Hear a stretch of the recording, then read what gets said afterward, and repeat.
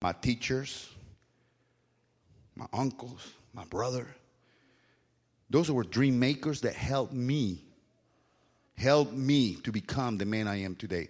I'm so glad I never let go of my dream. Otherwise, I won't be here today. Listen to me, guys. You guys right here in the front. Give me your best.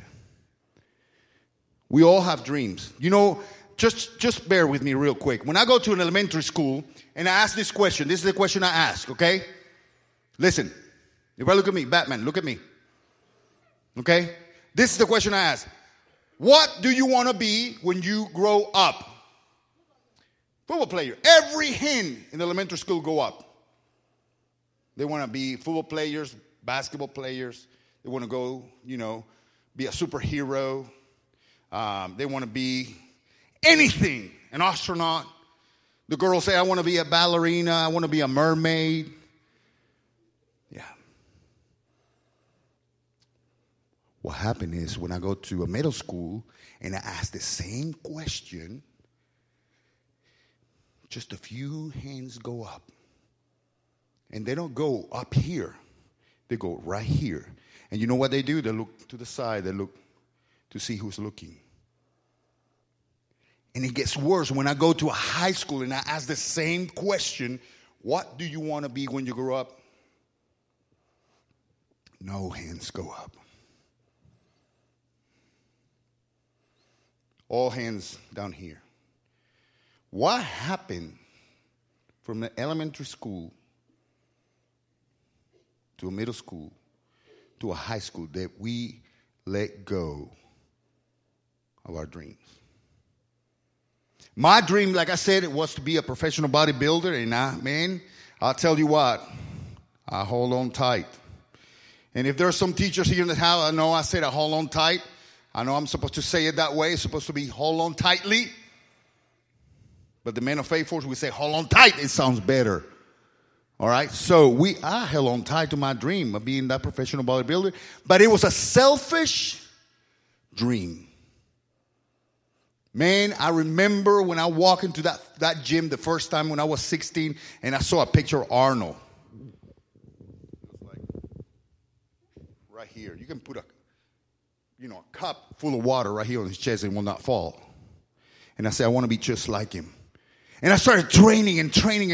I would go every time after I train, I go to the mirror and look at myself and I compare myself with the picture and I look at myself, the picture, and it was nowhere close until a good friend of mine, a so-called friend of mine. Friends could be like elevators. They're going to take you up or they're going to take you down. And it depends who you listen that you're going to succeed in life, brothers. And I listened to him. He told me, man, you want to be like Arnold? I know the secret. Come over here. He said, you got to use this stuff and put it through your veins and put some steroids. And then you're going to start getting huge. Really? Let's do it.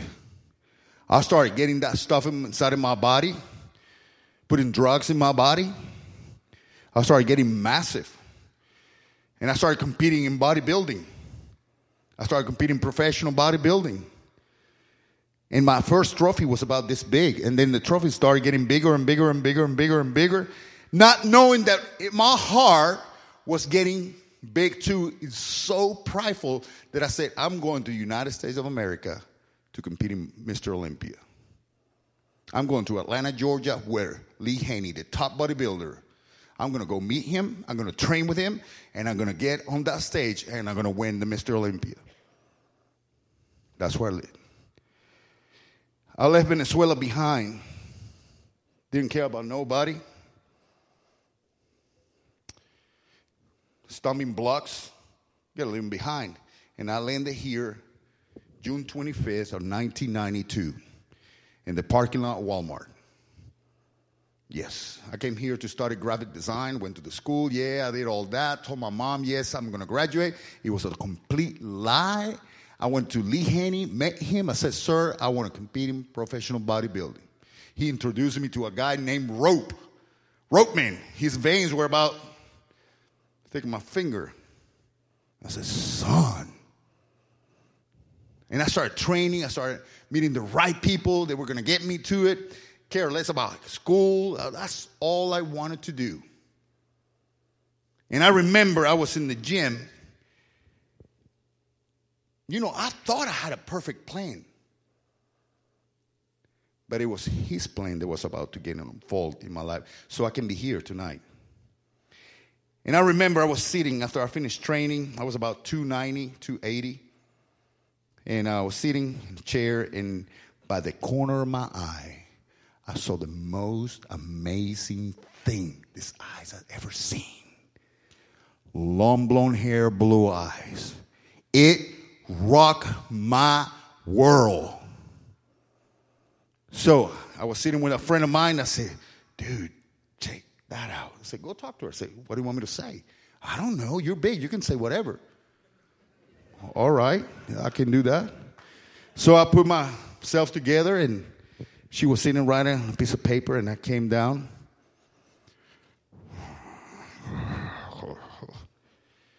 And I got on my knees like this. You know what I'm talking about. My traps were about right up to here. And I look at her and I said, ma'am. She looked at me with those big blue eyes and she said, can I help you? Can you help me gain weight? That was the dumbest thing. A 290-pound man asking to gain weight. How much weight can a man gain? She knew exactly. But check this out. She fell in love with me. Oh, yeah. We started dating. Hanging out with each other. You know, we started dating. You know, dating. We started doing our own thing.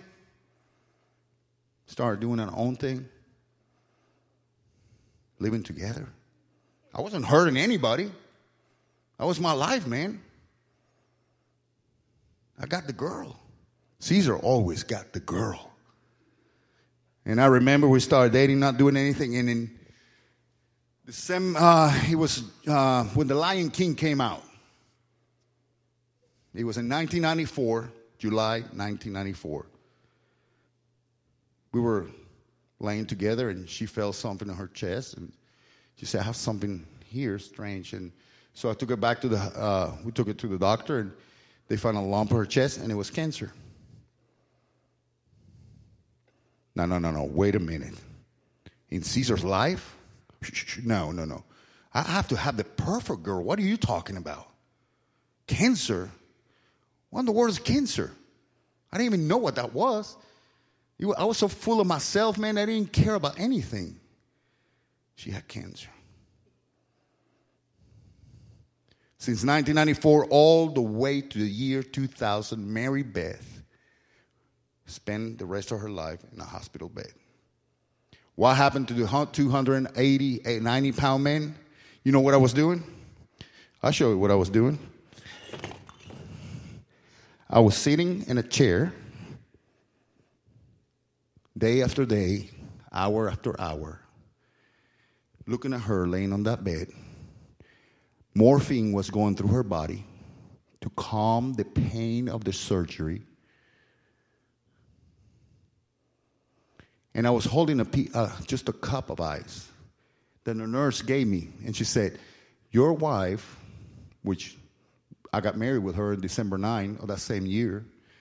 Your wife, her mouth is going to start drying because of the morphine going through her body. So you're going to have to give a piece of ice in her mouth so it will not dry up. I can do that.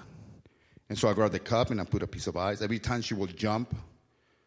And you know, at 3 o'clock in the morning, 4 o'clock in the morning, man, the nights get long. And you're dozing off. And every time she would jump. And you know what I heard in that room? All I heard was like, beep, beep.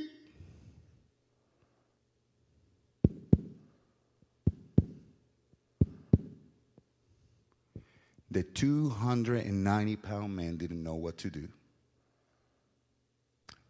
God was after my heart. And as those pieces of ice were melting in her mouth, you know what was happening to my heart? It was melting too. I was not in the gym. I was sitting in the chair of obedience because my father was about to teach me a lesson. Enough is enough. I got to use him. I got to send him. I got to break him. I got to teach him. Can God use some of our loved ones to get our attention? Can he use one of our children? Can he use your wife? Now, if God was after my heart, why was not laying on that bed instead of my wife? That was my question. If you, God, were after me, why I didn't have the cancer? So simple. Because he wanted me to see my wife laying on that bed and showing me that I can do nothing. Because what Cesar wanted to do is just grab my wife, put her on my shoulder, take all those cables out, and leave the hospital. And you know, if it would have been Cesar's way, she would have died.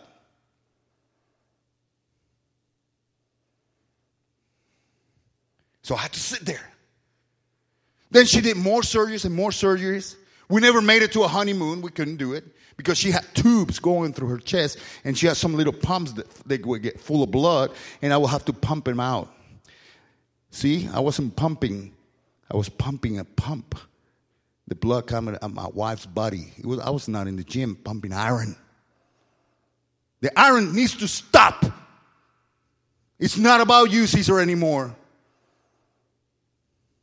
You get it? It's not about you. It's not. So in 2000, she got a little bit better, and you know, the doctor says she's a little better. You can take her home. She got the tubes. You're going to have to empty and record how much your drainage, those things are recording. And then I said, well, you know, she's a little better, so we never went to a honeymoon, so we say, hey, let's go to Cherokee, me and you, the two of us, and just spend some time together. And so we got in the car, and, you know, I got all her medicines, stuff like that, and we left the Cherokee. We got the cabin, and it's beautiful, man. Beautiful. But then she started getting sick again. So I had to rush her back down to Atlanta. And then more tests on her. And the doctors, this is what they said. Cesar, the cancer is back. This time it's really aggressive. And we don't know if your wife is going to make it. All right, so I, took it the best way I could. Big guys can take a punch. And so took her back home, and I said, go ahead. The doctor said, go ahead and take her back home. And so I lay her down on her bed. And at that time, we have 5 children. Right now, we have 8. 5 girls and 3 boys. And I remember lay her down, one of my babies, he was just a little baby. And we had a crib, and I can see my wife across the room. And I was putting him to sleep. And that's the time, about 3 a.m, brothers, that I bowed my knee for the first time in my life. I don't care if you believe me. That's my story. I know it. I know my story. Nobody can tell my story better than I can. And so do you. I don't know why you're here. Maybe you brought somebody with you to see this dude breaking stuff. I don't know. You do. All I'm doing is telling my story. My story. And as I got on my knees, I said, God, I don't know how to pray. But I'm going to ask you something, Lord. I said, man, can you heal my wife? Can you take that cancer away? Can you remove that cancer out of her body? Can you be God? Are you real? Can you do something? If you do, I'm going to start thinking that you're real. I didn't hear nothing. I didn't see the figure of an angel coming in the room or or the curtains open or a lightning bolt in the room. Nothing. All I heard was nothing. The next day, I had to take her back to the hospital, and we walk into the doctor's office and to get the results of all the tests that they did to her, and we were sitting, and I remember that day when she was sitting at that table, and I came as an idiot, because that's how it was. I get the girl. Go ahead. Go for it. It's about to get you. That's what God said. My plan is bigger than your plan. And I remember holding her hand. And I look at her eyes. And I said, whatever comes through that door, I'm going to love you forever. Guys, as soon as I said that, the knob turned. And the doctor walked in. And Mary Beth medical history is about 3-4 phone books taped together at the same time. And this is why I said, Mr. Arocha, Miss Mary, I've been in the medical field for a long time. But what I'm about to tell you, I can't explain it. You can imagine how I was feeling at that moment.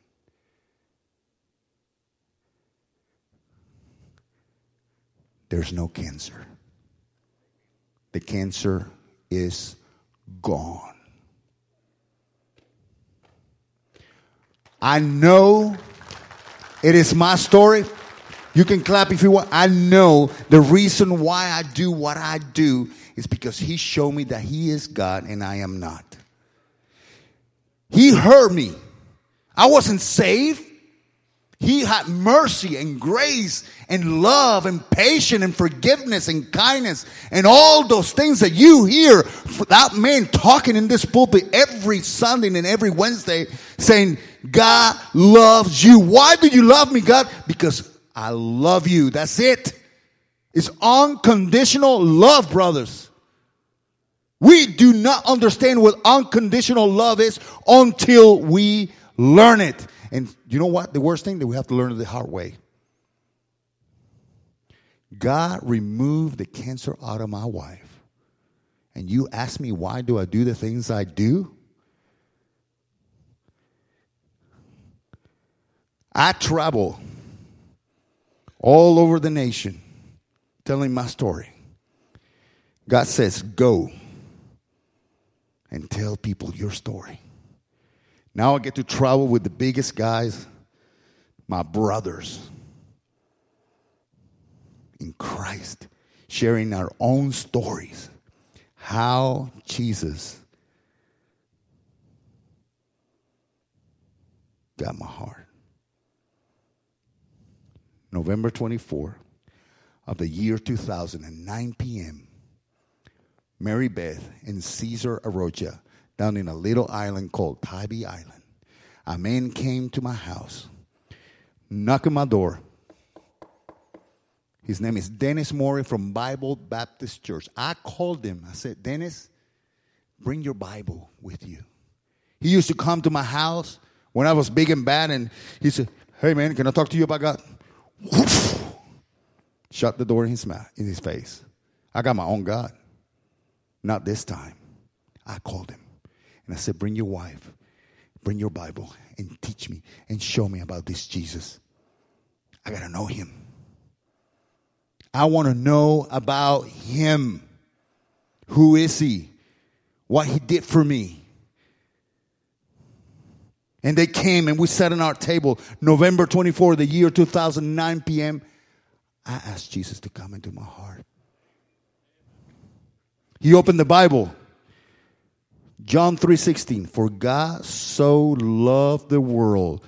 Take the word world out and put your name in it.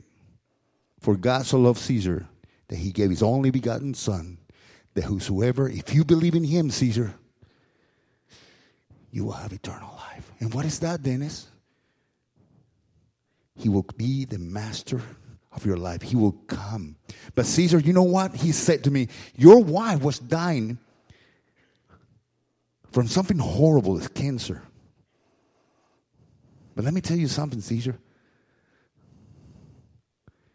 You're dying from something that is worse than cancer.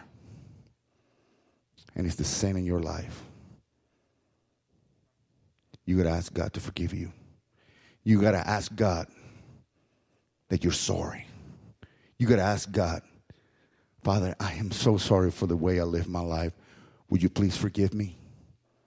And you got to believe that what he did on the cross, when he came down and died a brutal death, and he explained to me that he is God, and he left everything. He left heaven for me to die a brutal death on the cross.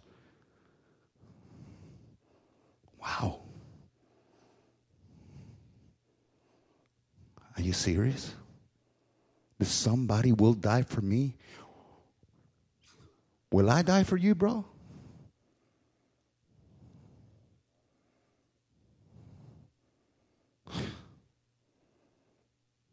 Would you die for me? You probably think about your wife and your children before you do that. Why would I die for somebody that I don't even know? My life is my life. It's not yours, it's mine. Why would I die for you? Why would I die for you? Who are you? You know him? The King of Kings and the Lord of Lords, the creator of all things. He said, I'll do it. I'll do it. I'll go. I will die for you. I will die for Cesar and for Mary and for Ariel and Joseph and Misty and Mary Beth and Cesar Jr. What's your name? I will die for Chris. And I know that Chris and Cesar and Mary and Ariel and Joseph, they will turn my back. They will turn their back on me. I know they will, but that's okay. That's okay. I created them. I know them. I know them more than they know themselves because I spoke life into them. He knows exactly who you are. Every time you wake up and your heart keeps beating, and every time you breathe, can you tell me how many times you blink? You can't. Can you tell me how many times your heart beats? You can't. Can you tell me that you are going to leave this building right now, get in your car and safely make it safely home? Can you? Can you? He does. He was after my heart. Pastor, how much time do I have? Whatever.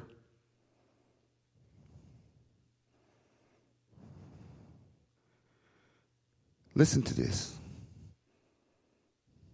Jesus Christ, the Son of the living God, died for you and died for you and died for you and died for every single man.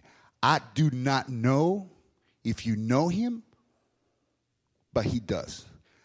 I do not know if you're saved, but he does. What is safe?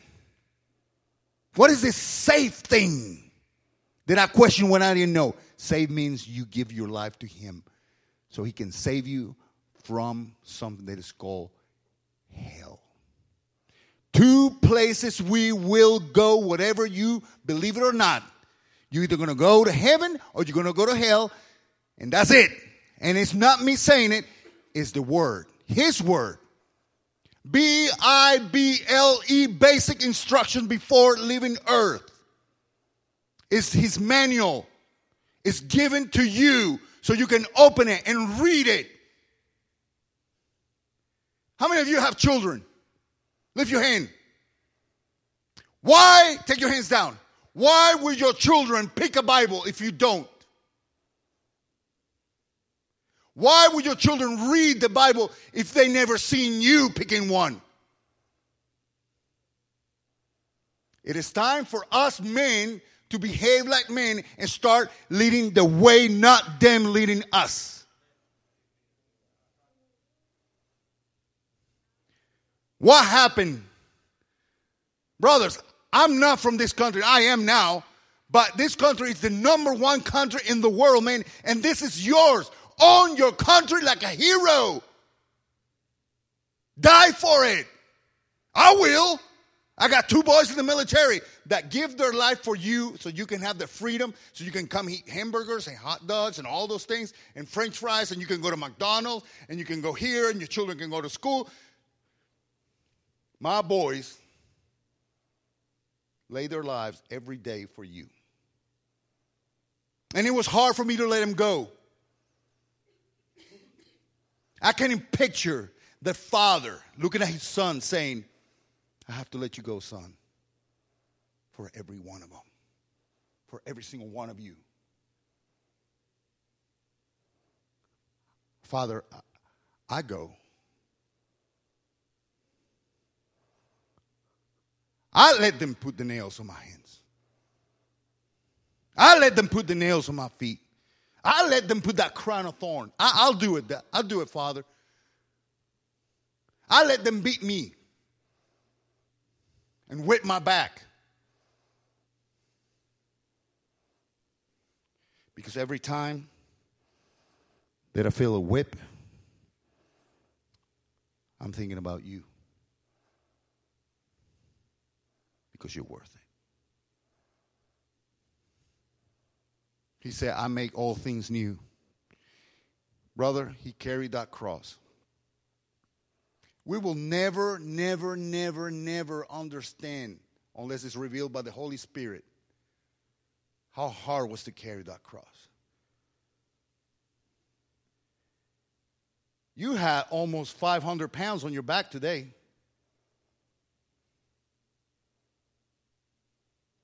Can you imagine carrying 400 pounds up the hill, brother? And he's all beat up. And while he's carrying, they're beating him up. You know that you will never do that? In your lifetime, you will never carry a cross up a hill. And you will never lay down and they're going to put nails about this big through your wrist. They're never going to do that. So, gosh, he actually did that for me.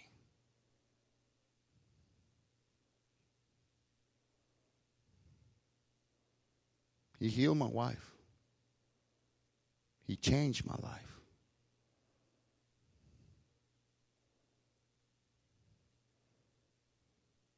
Am I the greatest? No. Am I better than any of you? No. No. You can call my wife. She'll tell you.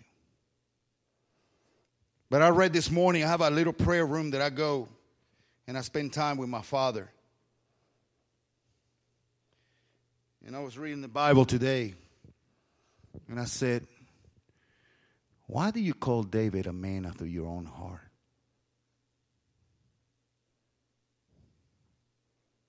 You know, Pastor.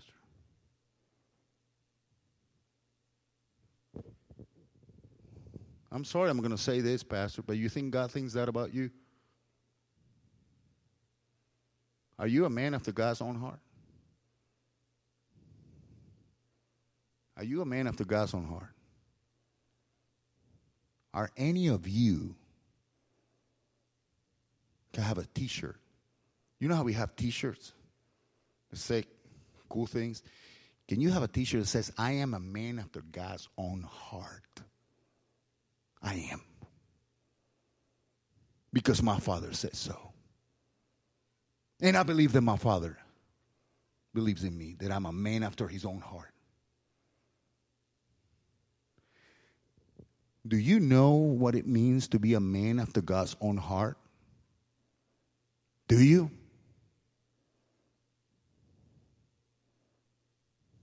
You don't have to answer. I'm just a man. Are you a man after God's own heart? You don't have to answer me. You know. Do you know a man that doesn't know that? Do you know a man that you work every day, that you go to his work every day, he goes to you, me, hey, what's up, brother? Hey, what's up, man? And you're a man after God's own heart, but you know that he's not. What are you doing about it? You know what my mission is? You know why I do this? Because I don't know too much about fishing, but I know if I do this, I'll get somebody's attention, and they're going to come to me and they say, why you do that? You want me to tell you? I can tell you why I do this, because God gave me the strength to do it. God give you? Oh, yeah. Is he the one that makes you strong? Yes. Do you want to know about him? That's an open door. That is our mission. This book, Bible, basic instruction before leaving earth, everything is in it. Everything you want to know about it. It is right here. The greatest heroes ever lived. It's a love story. It's your story. It's your story. Yours and yours and yours. You want to know about you? Open it and read it. November 24, the year 2000, 9 p.m., he became the Lord of my life. He became the Lord of my wife's life. And all of my children, from my oldest to my little one, 8 of them give their life to Christ. Are they the best children? Am I the best husband?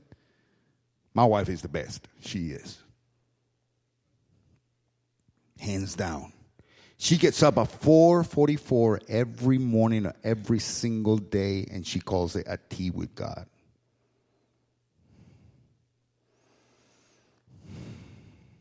Man, where are we? What are we doing? What are we doing?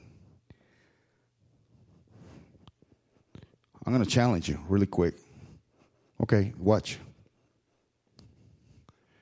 Where are they? There's 2 of you sitting right here. Where are the rest? Where are they? You're not your job? Where are they? You guys can scoot up closer, and you can fit other people right here. Where are they? Oh my goodness. There's some empty people back there. Where are they? Where are they? Did you know about this? You guys knew about this. So where are they? Why don't you ask your master, say, Father, you want me to bring somebody? Show me who. Where do I need to go fishing? Where do I need to throw my net?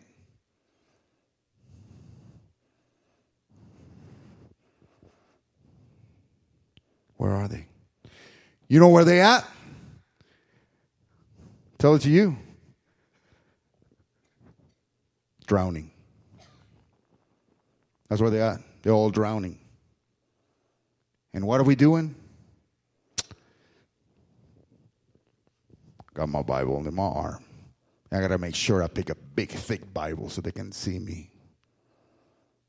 I'm safe.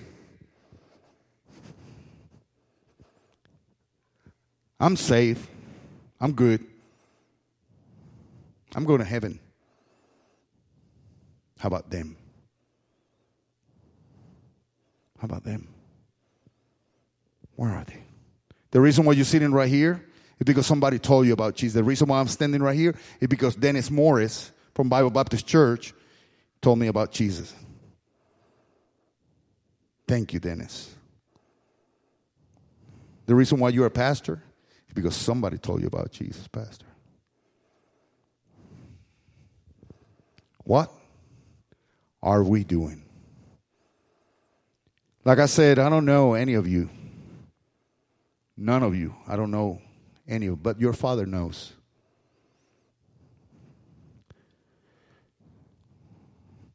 Where's the music, people? Where are the guys are going to play the music back here? Go for it, brother.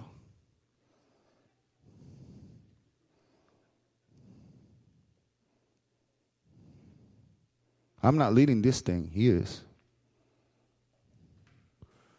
I don't know why you came tonight. But I hope you didn't come just to see me. I'm just a man just like any of you. I put my pants just like you do.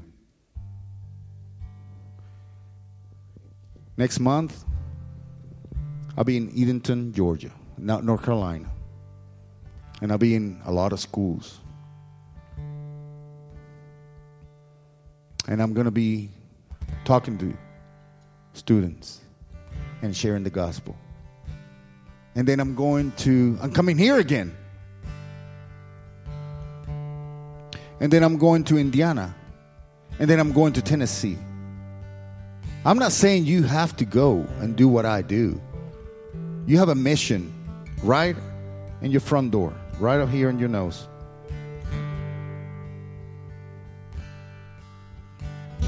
I'll close with this story. I was in Dairy Queen one day,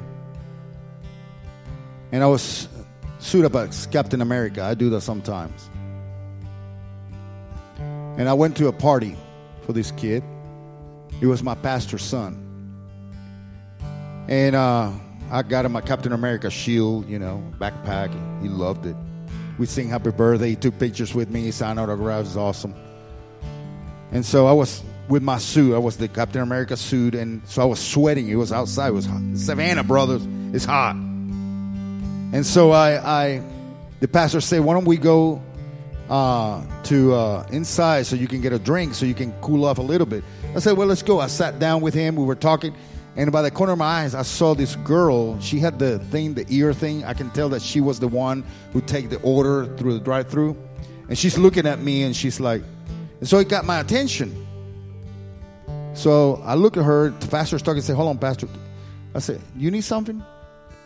And she looked at me. She said, yeah, can I ask you a question? Sure. She was like 17. And she said, why do you do what you do? I said, what are you talking about? I said, why do you do that? Like you dress up like that. I said, well, I love superheroes. I said, you do? I said, yeah. I said, you want to come here, sit down for a minute? I know you're working. You want to sit? And she came, yeah. She sat right in front of me. My pastor's like looking at me like this. And I don't know where this is going. And she said, you like superheroes? I said, I love superheroes. As a matter of fact, I'm one. Would you like to be one? And she said, yeah, I want to be a superhero. I said, hold on a minute. You know what I said? I said, if you want to be a hero, you got to know the real hero first. Then you can be the hero that he created you to be. And she said, I want to know him. I want to know him.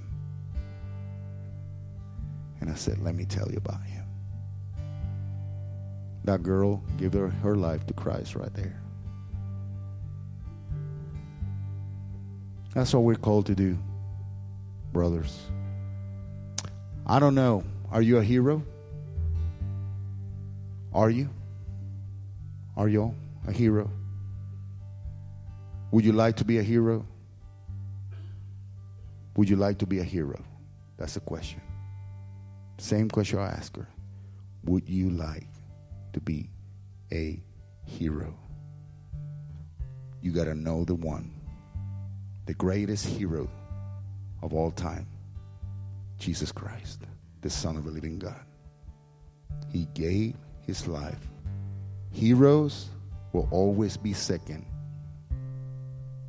They will put their life first so we can have life. Do you know him? Men, do you know him? I want everybody to close your eyes and bow your heads.